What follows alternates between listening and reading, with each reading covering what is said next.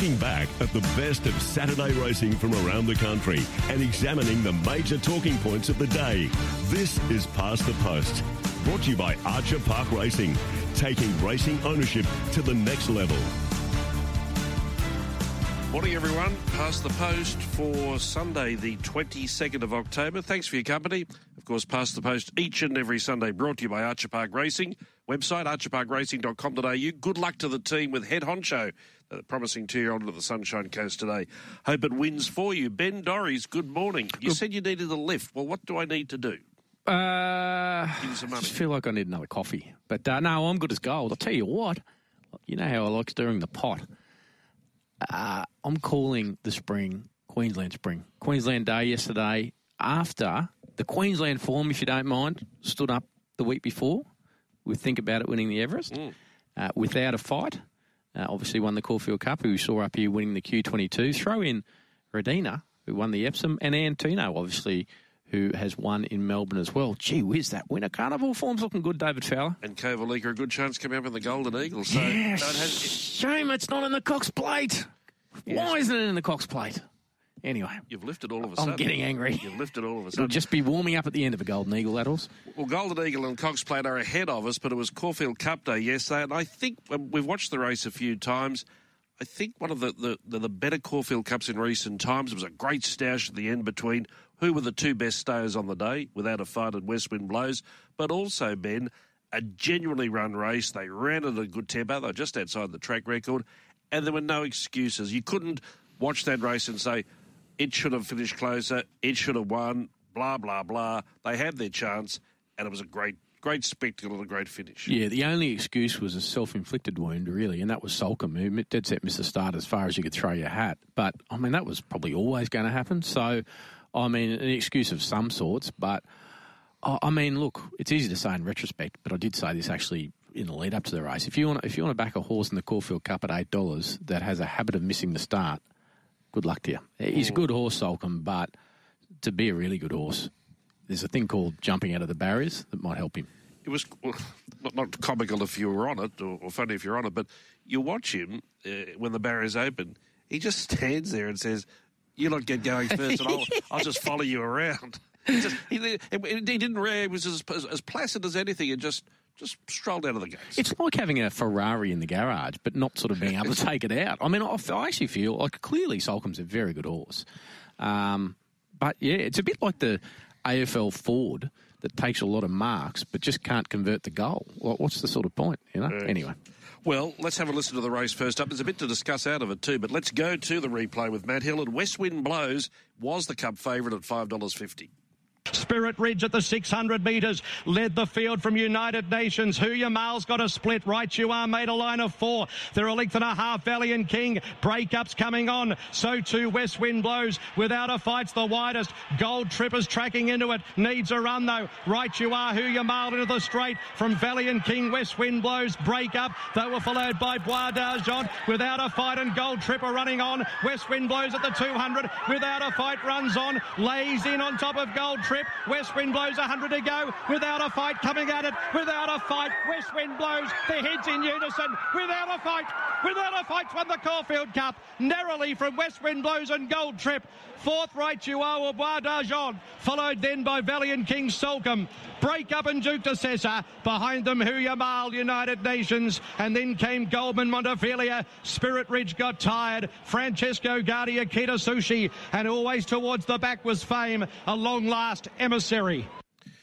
Yes, a long head separated Without a Fight and West Wind Blows at the finish. Gold Trip in third, Bois d'Argent in fourth. And as I mentioned, it was run at a good gallop, just a second outside of Diatribe's track record.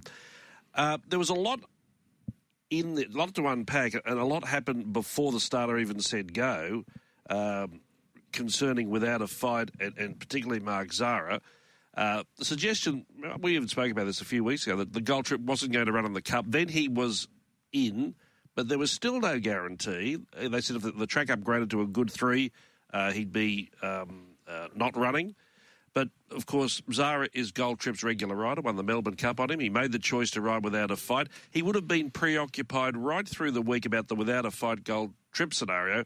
And then all of a sudden, just to add to that, there was, a vet inspection of Without a Fight later in the latter part of the week, and there was a cloud there. So it wasn't a plain sailing before the starter said go. Yeah, there was a bit going on, and he even admitted, didn't he, Mark Zahra, that he had a sleepless night, I think, on Wednesday night, thinking, gee whiz, I love Gold Trip. This is my favourite horse, in the whole universe, and I've got off it to ride this other horse. So he was sort of second-guessing himself, but there was a point where he just hit reset in his brain and thought, you know what, I've got to do the job on this horse.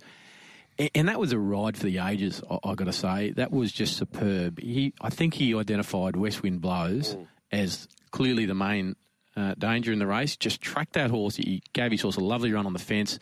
When West Wind Blows made its run, just got on its back and just presented at the perfect time. I thought West Wind Blows was really gallant in defeat. Gold Trip was an obvious eye-catcher as well. Do they go on to the Cox Plate now on Saturday? I mean, that's my point of interest, isn't it? We were talking off air, David. It is normally in a Caulfield Cup, you go through the replay of the Caulfield Cup 20 times and you find something on the first or second time or even the 10th time. There's the Melbourne Cup smoky. There's something that's run on. It was unlucky. That's something I want to back in the Melbourne Cup, and you get on at 30-1 or whatever it is, and you think you might get a run for your money. I don't think there was anything outside of the three place getters Without a Fight, West Wind Blows, or Gold Trip that was a sort of a smoky or a hidden run or was unlucky, as we suggested. I don't think you need to look anything further back than the place getters in terms of the Melbourne Cup. I think you're right. It was a case of the cream rising to the top here. And just on Zahra's ride, he played a great stalking game, as you said, just followed West Wind Blows everywhere. Sometimes it doesn't work out the way you want it, but he must have just been so happy in the run. One, because the speed was good and his horse was travelling. Two, he was following the right horse into the race and then got to the outside of the straight and made the best horse win, and it was Without a Fight. Now, what will happen with him now? He is in it for the Cox Plate. It's a $26 chance. Does he run there? Probably unlikely. Does he run in the Melbourne Cup? I guess it might be a bit weather dependent. I mean, this horse cannot go a yard in the wet. So, look, I don't know. I mean, I suppose they have he was one of the leading fancies last year for the Melbourne Cup, wasn't it? Until, obviously it was a wet track and it did no good. So maybe they have a look at the long-range weather forecast. Who knows? But just back on Mark Zahra, as I said, that was a ride for the ages. You couldn't possibly believe that he would be upstaged in the post-race by a member of his own family. What about Elise Zahra, his wife? The interview on Channel 7. I've never seen anything like it. She was off chops. Yeah, I was in the broadcast box at Eagle Farm, and I happened to catch the whole interview. And, it was lively, to say the least. Again on Zahra, what a week it's been. The drama leading up. The ride of the ages, winning the Caulfield Cup, then the suspension and the fine for using the whip 4 times more than he should have before the 100 metres. A 7-day suspension, a cleverly managed one by the stewards, I might say, where he doesn't miss the Cox Plate or the Derby. But a $50,000 fine. Oh, it's a bit of a Clayton suspension, isn't it? I mean, seriously. It's a Clayton suspension, but it's not a Clayton's fine. No, but I mean, I think Mark Zahra's got a spare $50,000, doesn't he? I don't think he'll have to look too far. I saw some pictures on Instagram of him drinking some pretty expensive wine last night. So, look, but you wouldn't see a fine like that in any other jurisdiction. It is Victoria. No, you wouldn't. Look, the other interesting element of this too is Ben Melham obviously got the ride on a Gold Trip yesterday. Now, assuming Gold Trip runs in the Melbourne Cup, Mark Zahra will be riding it. So there is a chance that Ben Melham could actually go on Without a Fight in the Melbourne Cup, which would be intriguing. Exactly right. A lot to play out still after yesterday's race, but a very worthy winner. Just one final point, and it was Zahra who made the observation. When Without a Fight raced here during the winter and was so impressive, he said to the Freedman clan, he said, I'm not sure about, he said set this for the Cox Plate. He thought he was what he called it, described as a fast stayer, a horse who could stay but run really good sectionals but not be down. But he said the horse is far more relaxed now, and that was clearly evident yesterday. He settled well and he was strong to the line. So they've got a lovely horse there, considering that was only his 22nd start yesterday for his 10th win. He's a 7-year-old, but he's been carefully managed, and What happens in the next fortnight, or is going to be more than interesting to say the least. Yeah, west wind blows. Interesting as well. Obviously, Simon and Ed Crisford used to train without a fight, so there's a bit of irony there. But look, that horse will not be seen in the Melbourne Cup. I don't know whether it would necessarily stay the journey anyway, but you can only have one run according to Stewards' rules in Victoria. These internationals can only have one run before the Melbourne Cup if they want to run in the Melbourne Cup. So West Wind Blows has obviously now had two. So, obviously wasn't entered for the Melbourne Cup on that basis, but is likely to perhaps be seen in I think it's the Champions Stakes, is that what they call it now, the 2,000 metre race on the last day of the Flemington Carnival. That was a Caulfield Cup for 2023, a good undercard. Let's go to and listen to several of the replays. We'll go firstly to the race before the Caulfield Cup, the Moonga Stakes, Group 3 level, and Nunthorpe, the informed Nunthorpe was the favourite, round at $2.50. Coming up to the turn at the 450, it's Buffalo River in his favoured role, led by over a length to Nunthorpe, and then Climbing Star. They got away, 4 lengths, the Fortune Teller, cause for concern to the outside. Buffalo River, kick for home at the 250, 2 lengths to Climbing Star, Nunthorpe, and then cause for concern and Fender, but it's Buffalo River, 150 metres to go, a length in front of Climbing Star, and then cause for concern. Buffalo River going strongly, and Buffalo River wins the race for the second time. Second Climbing Star, third cause for concern, fourth Fender, then Mr. Maestro. Nunthorpe punctured up, and back with her, the Fortune Teller. Well, Buffalo River is 8 years of age, but is racing like a horse half his age. He's had a new lease of life, this horse. We know that he likes to get out and run it hard, and often he can be the sitting shot, but his past 3 runs, he's won twice at Caulfield at the 1400. He won the Testarossa, he won the Moonga Stakes yesterday, and between that, of course, was fourth in the Weekend Hustler. Let's talk more about him. He's a great horse, and he's a great horse for the stable. Mike Moroney's the trainer. Mike, good morning. Good morning, guys. Hey, one thing about this horse, Buffalo River, we sort of put horses in lanes and we say they're this and they're that. I think it's a fair comment to make that we once considered Buffalo River a superior wet tracker. I don't think he'd won a race on a good track, but it doesn't seem to matter now. He's flying along. He's probably never raced better. Yeah, look, he's going terrific at the moment. But he looks great as well. And decision, I think Ollie rode him in one of the big ones about 6 weeks ago, and the owners were pretty keen to retire him. And I just said to them, look, I wouldn't mind giving him one last go and taking the earmuffs off him, because the horse has never had an unsound day in his life, and he's... I don't know why he's been maligned as a wet tracker, because I'm pretty sure he won one on the good quite early. And the piece, I think it might have been a mile even at Flemington one day. But anyhow, I've never really considered him as a wet tracker. And so we decided we'd do that, and away he went. So it just goes to show you, it's one of those things. He's had the earmuffs on all his life because he's been a hard-going horse, and we thought it might help him relax, especially when we started going a mile with him. But in the finish, he's one of them off, and got his rhythm back again, and been quite impressive. We saw him run in quite a few Group 1s early in his career. I think he might have run second in a Toorak. But was there a time there he didn't win for quite a while? Had he sort of forgotten how to win there for a while? Had he lost confidence? What was going on? Yeah, I just think circumstances. And when you're a leader like him, you've got to have things go your way a bit. And just a couple of times we spent a little bit of time trying to get him to relax and behind, and probably ended up a complete waste of time. And even coming into this campaign, a lot of people were saying to me, why don't you just ride him back a bit? But he's just one of those horses. If you do that, he just fights you, and you can't stop him anyway. So he's like that on the track to work.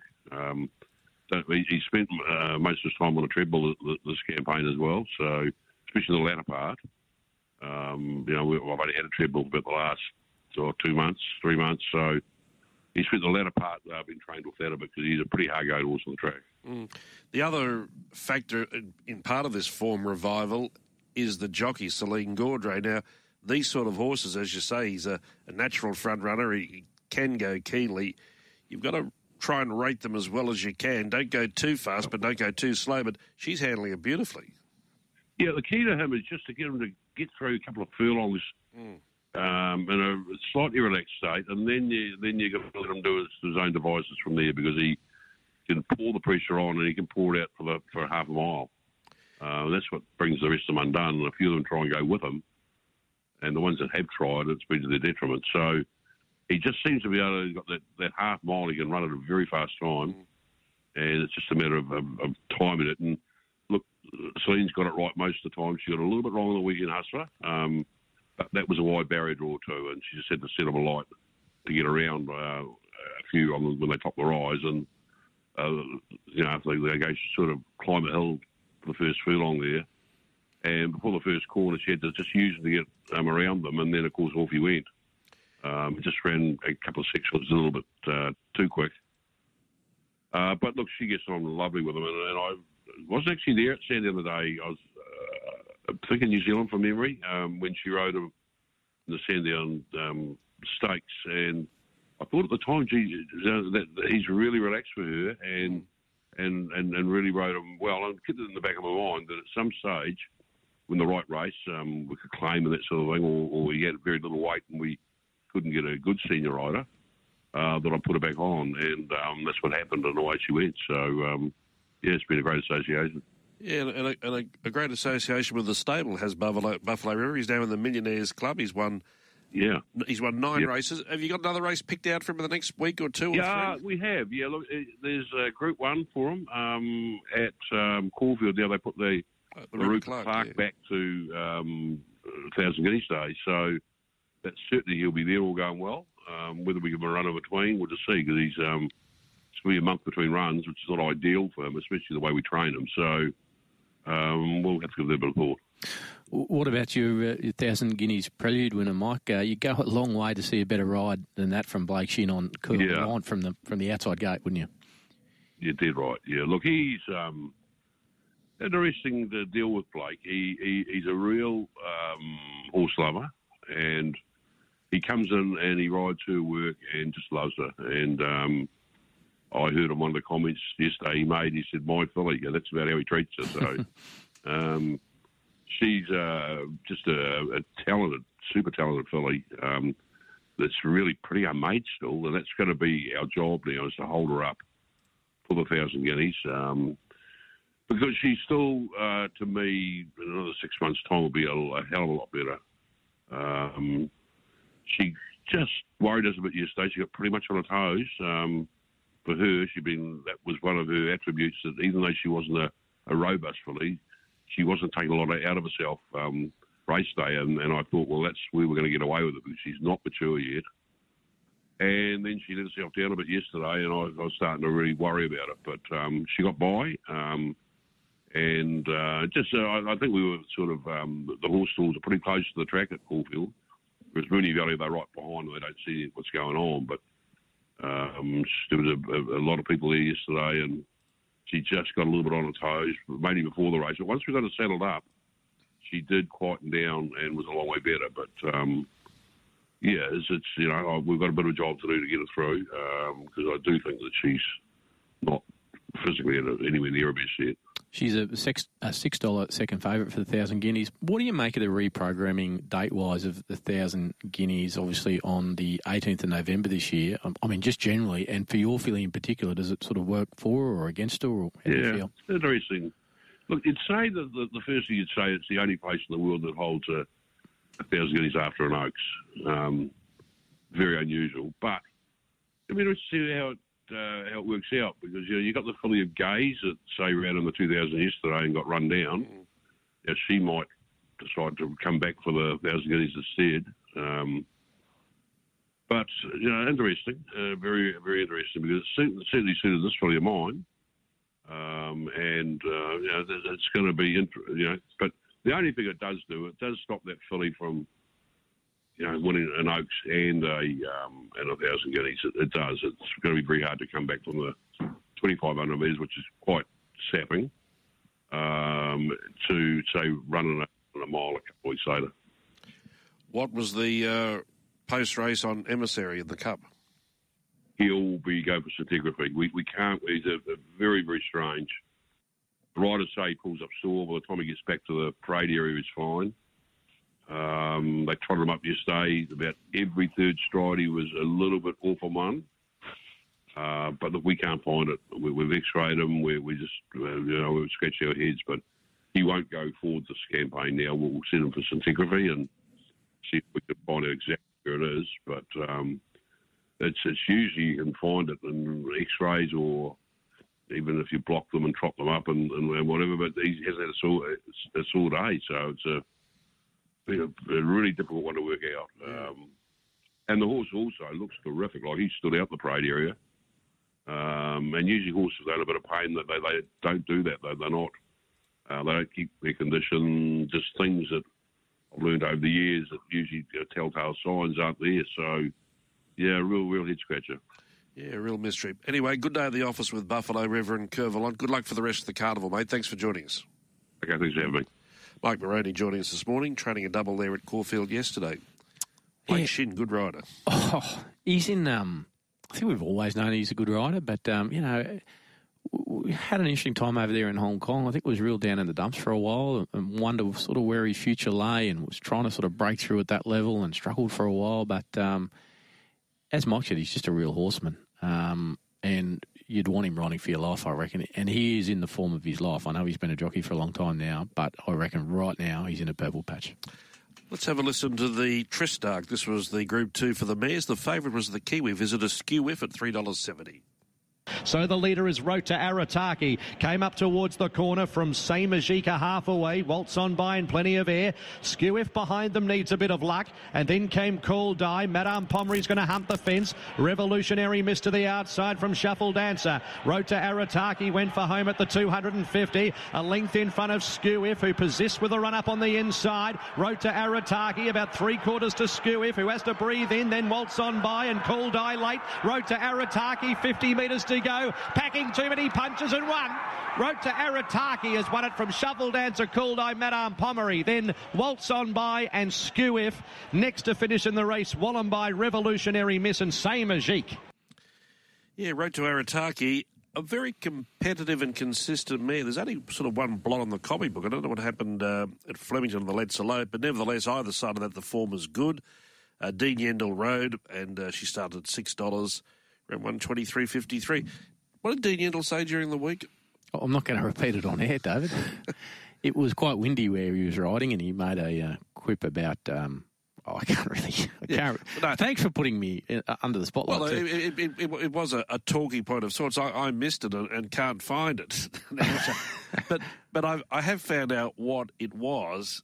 It wasn't that bad, was it? Oh, it's just stuff you probably shouldn't be saying on air. Got him in a bit of hot water with the stewards, and he issued an apology as well. But look, it was a nice win for him yesterday because he's had a bit of a tough time. Like he got injured. I remember he was riding Stapati, got taken off. Well, not taken off. He was injured, so lost the ride on Stapati. So I think that was actually a pretty emotional win for him. He had his wife Christine and his family on track. And no, David, I'm not going to say on air. You're trying to get me sacked. But if you want to see a politically correct apology, read his. He'll see counselling and blah blah. Give me a spell. I'm sure he didn't write it. Of all people, let's go to the McCafe Sprint. This is a Group 2 race, and the Godolphin Spacewalk was the favourite, $2.70. Into the straight, they sprint for home at the 300. Generation up the duel. Indian Pacific next the inside, and Spacewalk running on. Lofty Strike still last. Generation up the duel. Here's Spacewalk the outside. Made a line of 300 metres to go. Spacewalk up the duel. Spacewalk and duel. They're going to hit it together. Duel. Duel has kicked and beaten Spacewalk. Generation third from General Bow, Indian Pacific and Lofty Strike. It was only a small field, but Spacewalk ended up in a sort of an awkward or tricky position, was back and wide in the small field. Thought it was going to win, but as Matt said, Dool kicked and beat him home. Thought it was going to win. I know a few blokes who probably slept under bridges last night because they backed Spacewalk strongly. I'm sure it hit the lead. And it was just... I reckon if you were looking at live markets, it dead set would have been $1.30. But, yeah, good on Dool. This was one of the Rosemont horses that they bought a couple of years ago, named after former AFL footy greats and tried to turn into stallions. I think this guy had 3 different homes. Annabelle Neesham admitted post-race she'd sort of half stuffed up. She was going to run this horse in the benchmark race yesterday. She was convinced by the ownership group to have a crack at this Group 2, and look what happened. Let's turn our attention to some of the younger horses yesterday, and we've discussed this race, but let's have a listen to the replay. Blake Shin riding Curvalon for Mike Moroney in the 1,000 Guineas Prelude. They run up towards the corner with approximately 400 to go. It's Oz Empress tried to get away, a length and a half in front of Azula. Kawervalant now 3 and 4 deep. Lovely looking under pressure. And then came Zorion, Matawai on the inside, and then came Moesha. Kawervalant sidled up on the outside and took the front. 200 metres to go. A length and a quarter, Zorion, Inhibitions and Moesha. Kawervalant, a length, Zorion, Inhibitions. Vivier late. Kawervalant, 50 metres to go. This has been a terrific ride. And Kawervalant wins it. Second, Vivier or Zorion, then Moesha Inhibitions from Bossy Nick. Next to Zula from Apache Song, Rose of Shalar. Matawai next to finish, trailed in by Oz Empress, Stella Mafeed, Lazago, and Lovely Looking. It was only her fourth career start. The intention wasn't to go forward, but she jumped so well. Blake Shinn took matters into his own hands, and you saw the rest, and she goes to the 1,000 Guineas. Of course, lead-ups to the Derby and the Oaks were held earlier in the day. The first race we're going to have a listen to is the Ethereal Stakes, and this was at Group 3 level. Tropical Squall shown the whip on the point of the corner, and she dashed away 3 lengths. Grinzinger Bill, Saxon Beauty is gone. Autumn Angels got out. Kona Sana down the outside. Tropical Squall, 200 metres to go. 2.5. Kona Sana and Autumn Angel. Tropical Squall, 100 metres to go. Autumn Angel's picking her back. Tropical Squall grabbed by Autumn Angel. She's got her. Autumn Angel gets up to win it. A half-length Tropical Squall. Photo third, Basilina or Kona Sana, and they were followed by Another You. Gap Saxon Beauty, Wings of Song and Bond Mistress, Grinzinger Bell, Coco Sun, Everlasting Kiss, and then came Dolphin Skin, and last of all was Lady Tempest. Yes, Autumn Angel successful there for Catherine Coleman and Peter Moody in trading partnership. This race, compared in stark contrast to the race before for the male 3-year-olds, they ran about 2 seconds faster, but Autumn Angel only lightly raced, but staking her claim for the Oaks. Yeah, and was strong late. This continued a horror start, even though Autumn Angel was $4.80. You know, it was hardly rough, but obviously Riff Rocket went under at $1.28 in the previous race. Tropical Squall went under here at $2.05, so punters were on their knees. Having said that, a few people would have found Autumn Angel. It looked awkward, didn't it, for Billy Egan trying to get through. And after the race, he said, basically in the last couple of 100 metres, he was thinking what Peter Moody would say and do to him if he didn't get through and get that gap. But he did, thankfully. And, yeah, nice win. And as you mentioned, Riff Rocket beaten at long odds on in the male 3-year-old race. It's still $3 favoured for the Derby, but it's eased a fraction, and Sunsets, who won, is at $5. Beaten fair and square, I've got to say, too, yeah, I think. Seemed to have every chance. They were the highlights from Caulfield Cup Day yesterday, of course, Cox Plate Day next Saturday. Let's turn our attention now to Royal Randwick, and the first race we're going to go to is the Big Dance Wildcard event. The winner gets into the big race on Melbourne Cup Day. To the stratum, Pandano skips a length in front, letting off the fence now. Highlights to give chase. It's Highlights going after Pandano. King of the Castle looking for clear running. Four Valor's gone. Lock Eagle pulls to the outside. Highlights moved up now. Highlights put the head in front from Pandano. King of the Castle going to third with Lock Eagle. Highlights just in front of King of the Castle. Highlights.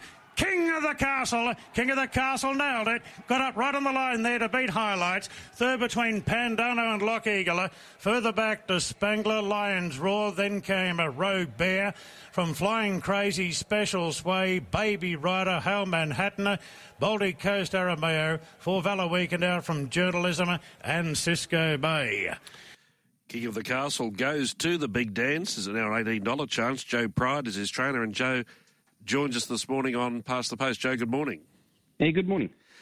Tell us the background of this horse, because he's a former Kiwi. I think the first start you gave him, he ran last in a race at Warwick Farm. He hit a really heavy track on that occasion. He's come up from Riverton, which is the absolute bottom of the South Island, basically staring at Antarctica. So pretty remote sort of little region there. And Kelvin Tyler is his original trainer and still is in the ownership. Lyndon Galvin, who helped get Eduardo into the stable, found him. He's always on the lookout for these tried horses. And, yeah, we purchased a majority share in him and brought him over. It's been a really slow project getting him to do things our way. But he's an interesting horse. He's got a lot of ability. He's a lovely big scopy horse. Probably not your traditional looking thoroughbred, but there's something quite special about him. I really like him. Now, if I said to you, Joe, 10 or 15 years ago, you'd be racing in a race called the Big Dance Wildcard, aiming to get to the Big Dance, but at one point you were maybe thinking of the Little Dance, you'd think I was talking in riddles and was a complete gibber. Isn't it amazing racing some of these new races? Yeah, for sure. And this one's a bit unique, isn't it, in that it gives these Country Cup winners a chance. And what I like about it, I think they've done well for Race New South Wales to create a consolation race as well. So, because some of these Country Cups are obviously in a bit more remote areas where the winners aren't going to be competitive in, the biggest race, but they get an opportunity to run for, I think it's 400,000 to the winner for that Little Dance. So that was probably the better race for my horse, but when you accept, you don't have a choice. And look, I think he earned a crack at the better ones yesterday with his win. It was very good, and happy to give him that opportunity. This was the last chance to get in. Did you take him? Was it Coffs Harbour you took him? Yes, he ran second at Coffs. He might have snuck in there. He's about on the border because he's quite a highly rated horse for the horses that have run second. But this obviously just definitely confirms that. And he's going to be down on the limit weight. We'll try and get Reese back on him that he might have a ride.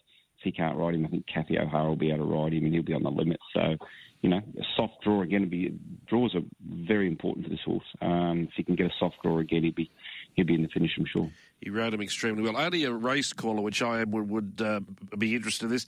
The colours that the King of the Castle. I've been trying to. Are they your colours? No. So they belong. All the horses racing them are owned by Tim Ungar from Perth and Anthony Ricks. Okay. They're two of my longest term clients, and they've raced Terra Vista. They were in Eduardo, Ball of Muscle. Not all of them race in those colours, but they're two great clients of mine, and we've had a lot of fun. And, they came in on this horse as well. You solved the puzzle. The horse I was thinking of that carried these colours, I think, was Ball of Muscle. Ball of Muscle, yeah. Yeah, exactly. Joe, congratulations again on the Everest. I know it's it's a long time in racing, 7 or 8 days, but you must still be on cloud 9. Can you just update us a bit with Think About It? It looks like you'll give him one more run in the Giga Kick Stakes, but I've read a fascinating interview with you last week when you said you were really keen to get him out in Trip next campaign to potentially a Doncaster Mile. And you even mentioned the Queen Elizabeth over 2,000 metres. That would surprise a lot of people. Yeah. Look, and that's something I'll be guided by as he gets into preparation, whether we could actually stretch him that far. But I wouldn't think he'd have any trouble running a mile, given he's already won a Stradbroke. And Stradbroke winners, as we know, need to be strong beyond 1,400 metres because it's such a testing race. So he's bred to do exactly that, run those longer trips. And I look at the horse, and it's been quite amazing over the last month. He doesn't look ready yet. He's not there in the coat. He still doesn't carry enough condition. He's still quite immature. So to be doing what he's doing at the moment is quite astonishing to me, because I can only imagine he's going to be, but I'm pretty confident he's going to be a lot better in 6 or 12 months' time when he sort of fills out that big frame a bit, starts carrying some weight, and he could be quite. Well, I think he already is, but he's on his way to being quite a remarkable horse. I think the quote that was attributed to you was he was a miler masquerading as a sprinter. But this fascinates me, what Ben was just talking about going forward. Conceivably, could you just train this horse, Think About It, purely as a sprinter for the rest of his career? Could you do that? Yeah, of course I could. And that's what I've been. That's what I've done with Private Eye. He was a Queensland Guineas winner, an Epsom winner, and he ran in the McKinnon Stakes and ran I think the fastest last 600 in the McKinnon Stakes there one year. So it's all about finding the best possible version of any given horse. That's my job as a trainer, and then placing them appropriately. So I'm not going to die wondering whether, and I've been asked the question, why would I try and stretch him out over the ground when he's such a good sprinter? Well, I'm not going to die wondering whether this horse can run a mile, because if this horse was by, I'm invincible and built like a brick, I wouldn't even be contemplating this. But he's by So You Think. He's second dams by Zabeel. And he looks a distance horse. So I've got to find out. The autumn's the perfect opportunity to do that. I'm not foregoing, a chance to run in next year's Everest by doing that. And if he doesn't run a strong mile in the Doncaster, well, I'll probably just have him back there next year in the Everest. And if he does run a strong mile, he'll be there in the King George. And King Charles. Your Everest winner, Think About It, and Private Eye, are they going to clash in the Giga Kick, or are you tempted to send Private Eye to Melbourne? No, I think they're going to clash. They're going to clash. Well, at this stage they are. Look, if it was wet on that day, I'd consider waiting another week for Private Eye. But he's running for a total 1.8 in Melbourne, and it's close to 4 million in Sydney. Once you take the bonuses in, this is for Private Eye, and think about it's the same, and he's even a little bit higher. So it's hard to justify running him for half the prize money.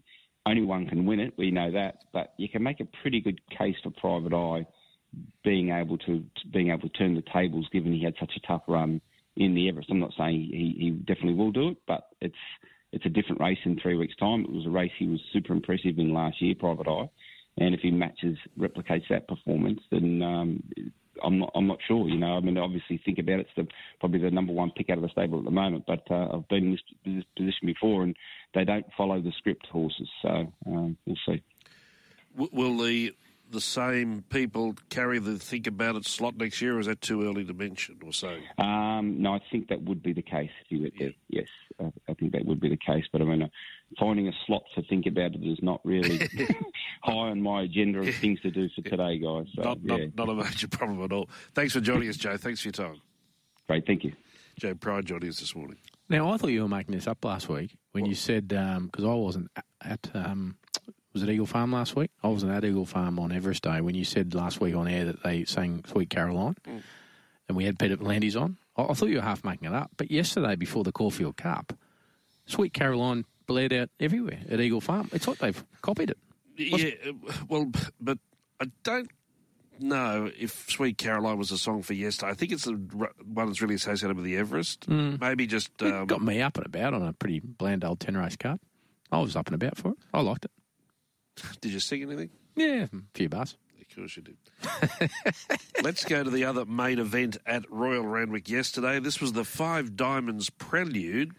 Amazing, isn't it? A prelude worth $1 million. Here's the replay. What he goes leads inside the 600. What he goes just really stoked up. Mississippi Prince on the outside, sealed up to keep up. 3 lengths away to zoom on from Palmetto, running on okay. Further back to Converge. Waterford looking for room as they race inside the 250. And What he goes leads out by a length and a half now. Palmetto starting to lengthen, giving chase. Further back, Detonator Jack making ground on the rails. Waterford is grinding away. Detonator Jack going after Palmetto. Palmetto now Waterford hitting top gear. Palmetto, Waterford, Detonator, Jack, 3-way go. Oh, not sure here. 3 of them in it. Waterford the outside of Palmetto, and right up there is Detonator Jack. Then came Democracy Manifest late from St Lawrence, Faulkner Park. What he goes. Then came Mississippi Prince from Super Helpful Cotil. Converge, Zoom on, and a gap back in the field to Altivo and New Republic. I checked the official margins on this race. This was as close to a triple dead heat as you would get, but the judge found in favour. There was a margin there for Palmetto over Detonator Jack and Waterford in third. John Sargent, Palmetto's trainer, joins us on Past the Post. John, good morning. Good morning, guys. Did you think you'd won? It was desperately close. If just watching it, I was watching it at Eagle Farm, I thought Waterford might have won. What did you think? Yeah, well, when we were before the post and we were in front then, so I thought maybe we would have won, and then I didn't realise it was so close until they showed the replay, and then, thank crikey, the photo went up and his head was down at the right time. Everything's aligning for you, isn't it, John? As a Kiwi and Kiwi owners in this horse, you got the All Blacks into the Rugby World Cup final yesterday as well. Everything's coming up, Sargent. I know. I thought it was a perfect day, actually, to get the boys in the final, and then to find out that we'd play South Africa, and then the owners were over from New Zealand for the win, and $1 million stake, fantastic for them. John, this horse had 9 starts in New Zealand before he came to Australia. His first campaign in the summer of last year, on face value, it looked pretty ordinary. Is that too harsh a comment? Yeah, I'd say worse than that. I thought, what have I got here? But what happened? What happened? He came from the South Island, and during the winter, and he just arrived, and he was just so weak, and he looked like a year younger than he should have been. And I just had he had those few runs. I thought, boy, he's just got to go out, and he did. And then he came back, and he was still weak, and I just had to put him in and out until he came right, John, you obviously talk to a lot of people in New Zealand. Prize money over there has been an issue. They must just fall over when they see, as David mentioned before, a prelude race that is worth $1 million. That's extraordinary, isn't it? I know. These Kiwi owners from down the South Island, they wouldn't have a house worth that. Mate, they're astounded. Oh, it came to me because the manager of the syndicate I used to train for before, and they obviously saw the stakes here, and they said, this horse, has got to get over here for the stakes, and that's why they brought it over, and I think this horse, once it hits a rain-affected track, will even improve more because he loves the wet tracks, and he hasn't had one since he's been here. Yeah, and we shouldn't forget either, he's already been a good money spinner for you because he won that $500,000 race at Gosford. Yeah, won the coast there. That was a great day with Kieran McAvoy. And then yesterday, Kieran had to go down and ride in the Caulfield Cup. So I thought Kathy's on a roll and she'd suit this horse. And she rode at the treat. I know she had the draw, but I just told her to wait a bit with him because he's got a quick, short, fast sprint. And she did. She waited till up the hill and then let him go. So she's had a great month herself. And hopefully it'll carry on for her. Yeah, exactly right. Good on you, John. Congratulations for yesterday. Thanks for being with us. Cheers, guys. Anytime. John Sargent joining us this morning, the trainer of Palmetto, who just got home. Yeah, absolutely. Something just struck me. I tipped a few on this show a couple of weeks ago and they both won. Remember the one I gave you last Saturday?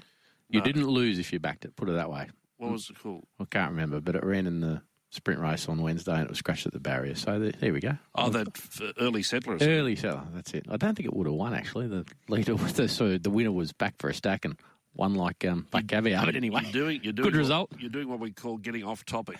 Yeah, I don't know why the hell you brought that up. That's just what I do. One more race to have a listen to from Royal Randwick, the Falante, and Unspoken's a galloper in form. Big weight drop yesterday as well. It ran the favourite. Inside the 600 metres, Unspoken, a narrow leader from Political Debate in a far handier role today. Clear from Glontourne, then came Banju from Kerwin's Lane. Oh, there's a scrimmage back in the field.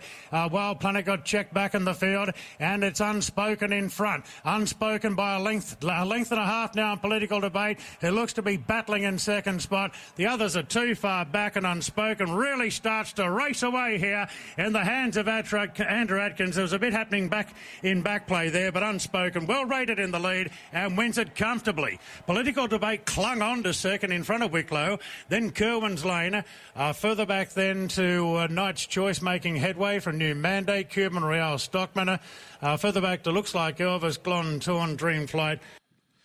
Yes, Unspoken winning as expected. Well rated out in front, leading all of the way. Cepheus was a scratching here. Now, of course, he's going to the big dance. They found some swelling in the near fore fetlock. Nothing too serious. He'll work tomorrow, but he'll trial at Rose Hill on Friday. So that's the situation with Cepheus. We'll take a break on Past the Post. Back to look at Eagle Farm next.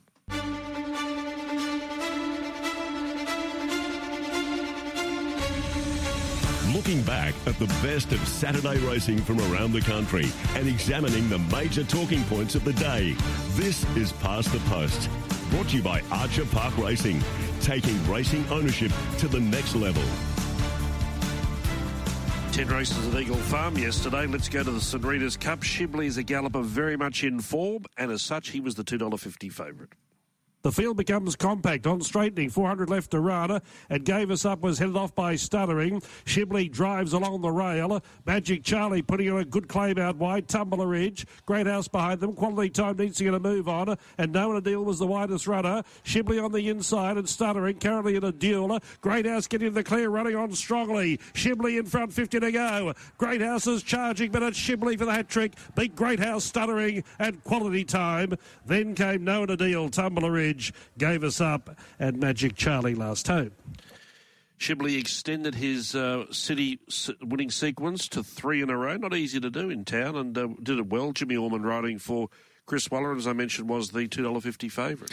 Yeah, he's just a winner, that horse. What about the go for Quality Time? The one of the three Chris Waller runners in that race. I think it was $7 was bet. Started $3 and was officially $4.40, I think, into $3, maybe even shorter at one point, but never got a look in. Shibley, just too good. Yeah, Quality Time to me raced flat, second up maybe, because it held a position just behind Shibley and then seemed to lose a length or so between the 800 and the 400, and then was just fairly plain in the straight. Shibley wasn't plain. Jimmy Orman, the man who rode, is on the line. Jimmy, good morning. Morning, Dave. Morning, Ben. How are we? We're well, and you're well as well. You rode Shibley when he won at Doomben 3 runs ago, and then Damien Thornton rode him at Eagle Farm. I thought those wins were very impressive, coming from the back and running good sectionals. The win yesterday was a bit more tradesman-like than those two wins. Yeah, it's been running super. Obviously, the day at Doomben, I had a bad gate, and I sort of went back and just sort of rode for a touch of luck, and then got out at the sort of 500 and hit the line good. And then obviously the horse went down in weight, and I couldn't ride it, but it was good to get back on. And yesterday was good. Good to see, able to hold a bit more of a more prominent spot from a good gate, and was too good. Obviously, you ride winners for a whole stack of trainers, winners everywhere. But do you walk a bit taller when you ride a winner for Chris Waller? It's pretty cool, right? Oh, for sure. I think anyone would say he's one of the biggest in Australia. So, yeah, it's awesome to be riding his horses in Queensland. Do you ever hear from him, Jimmy, or do you just deal with Lofty, Brett Killian, his man in Queensland? Or do you occasionally, out of the blue, get a message from Chris himself? Yeah, occasionally I'll get a message. But, yeah, not often. Just sort of deal through Brett Killian. It's a massive operation they're running there. So I'm sure Chris is obviously doing the instructions and that, and then I'm hearing it secondhand off Brett. So, yeah, I work really well with Brett Killian. He's a great bloke. He does a tremendous job. I mentioned it's not easy to win 3 races in a row in the city, particularly at the higher level which Shibley's at. So it gets a bit difficult to sort of place this horse now, doesn't it? The question I'll put to you, and Chris and Brett will work out where he goes to, but he's been very good at the mile. Do you think that he can cope with 1,800, maybe even 2,000? Yeah, I think so. Horse has won over 2,100 before, so I think that'll suit here. There's something over a little bit further. I don't see why it wouldn't be a trouble. You obviously rode another winner on the day too, Shah of Goma for Chris Waller. But we've got to ask you, the Dubai opportunity, going over there for, I think, 11 days, riding in a couple of meetings for Michael Costa, who's obviously training over there for a rich shake. What an opportunity, Jimmy. You must be absolutely thrilled to get that.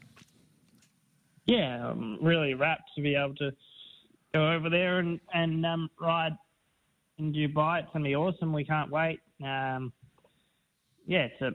It's a massive opportunity. I mean, I know it's only the start of the season and there are no sort of big races, but just the fact to be riding at Meydan and Jebel Ali is just awesome. Can't wait, and it'd be awesome to link up again with Michael Costa. Just before you go, what's your best ride at the Sunshine Coast? Help out our listeners. Give us a tip. Tip. I reckon Mr. Hemsworth can win. It's about. It's actually not one of the fancy picks in the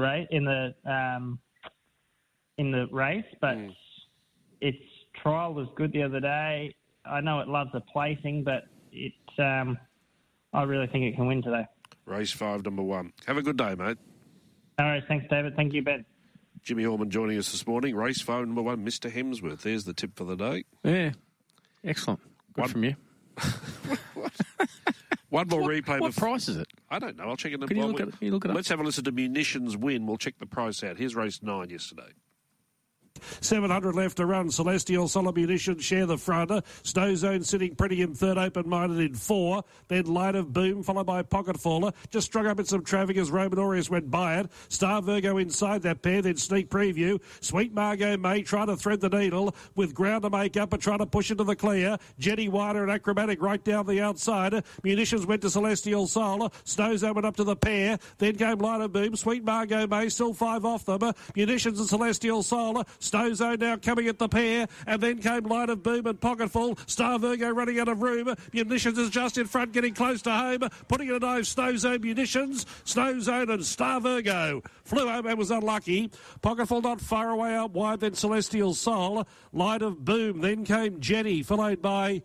At the head of the others was Acrobatic. Sweet Margot May, not the clearest of paths, but never really got into it. Then Sneak Preview, Roman Aureus, and out towards the tail was Open-Minded. Yeah, she ran 10th, Sweet Margot May, but she was found to have bled in both nostrils, so she'll be stood down for 3 months. So that was a pretty ordinary start for her campaign. Yeah, absolutely no joy for those who backed her. There was another fascinating race there, which we won't play, David, but the protest between a Vocateur who ran second and Corfe Castle in the benchmark 68. Martin Harley fired in a protest there. Gee, it was a fascinating one. The second place getter veered in a lot, and then the winner veered out, and they sort of met in the middle. And Martin Harley argued that it cost him momentum, it cost him the win. The margin was only a nose. But CJ Graham said basically her horse was interfered with as much as the other horse, and stewards ended up ruling they couldn't be satisfied which horse. Cancelled out. So, yeah, effectively it was like a concertina effect. They both came together. And they said that neither jockey had to stop riding. But look, it was, I think that on balance, personally, the right decision was made, but it was an interesting one. You could make cases either way. Yeah, I think there was some that thought the protest might have been upheld. But I will say one thing, and it will say for another day, it's bloody hard to get a protest upheld these days in Australia. And I'm not just talking about Queensland, I'm talking about in every state. But we'll talk about that at another time. But we'll talk tomorrow on Press Room as well. Have you got something good for me tomorrow? It's a secret, David. Fair enough. And no secret, folks, of course, that Press Room is on tomorrow with all of our regular panellists. Hope you join me tomorrow morning. But you have a good day. Bye-bye.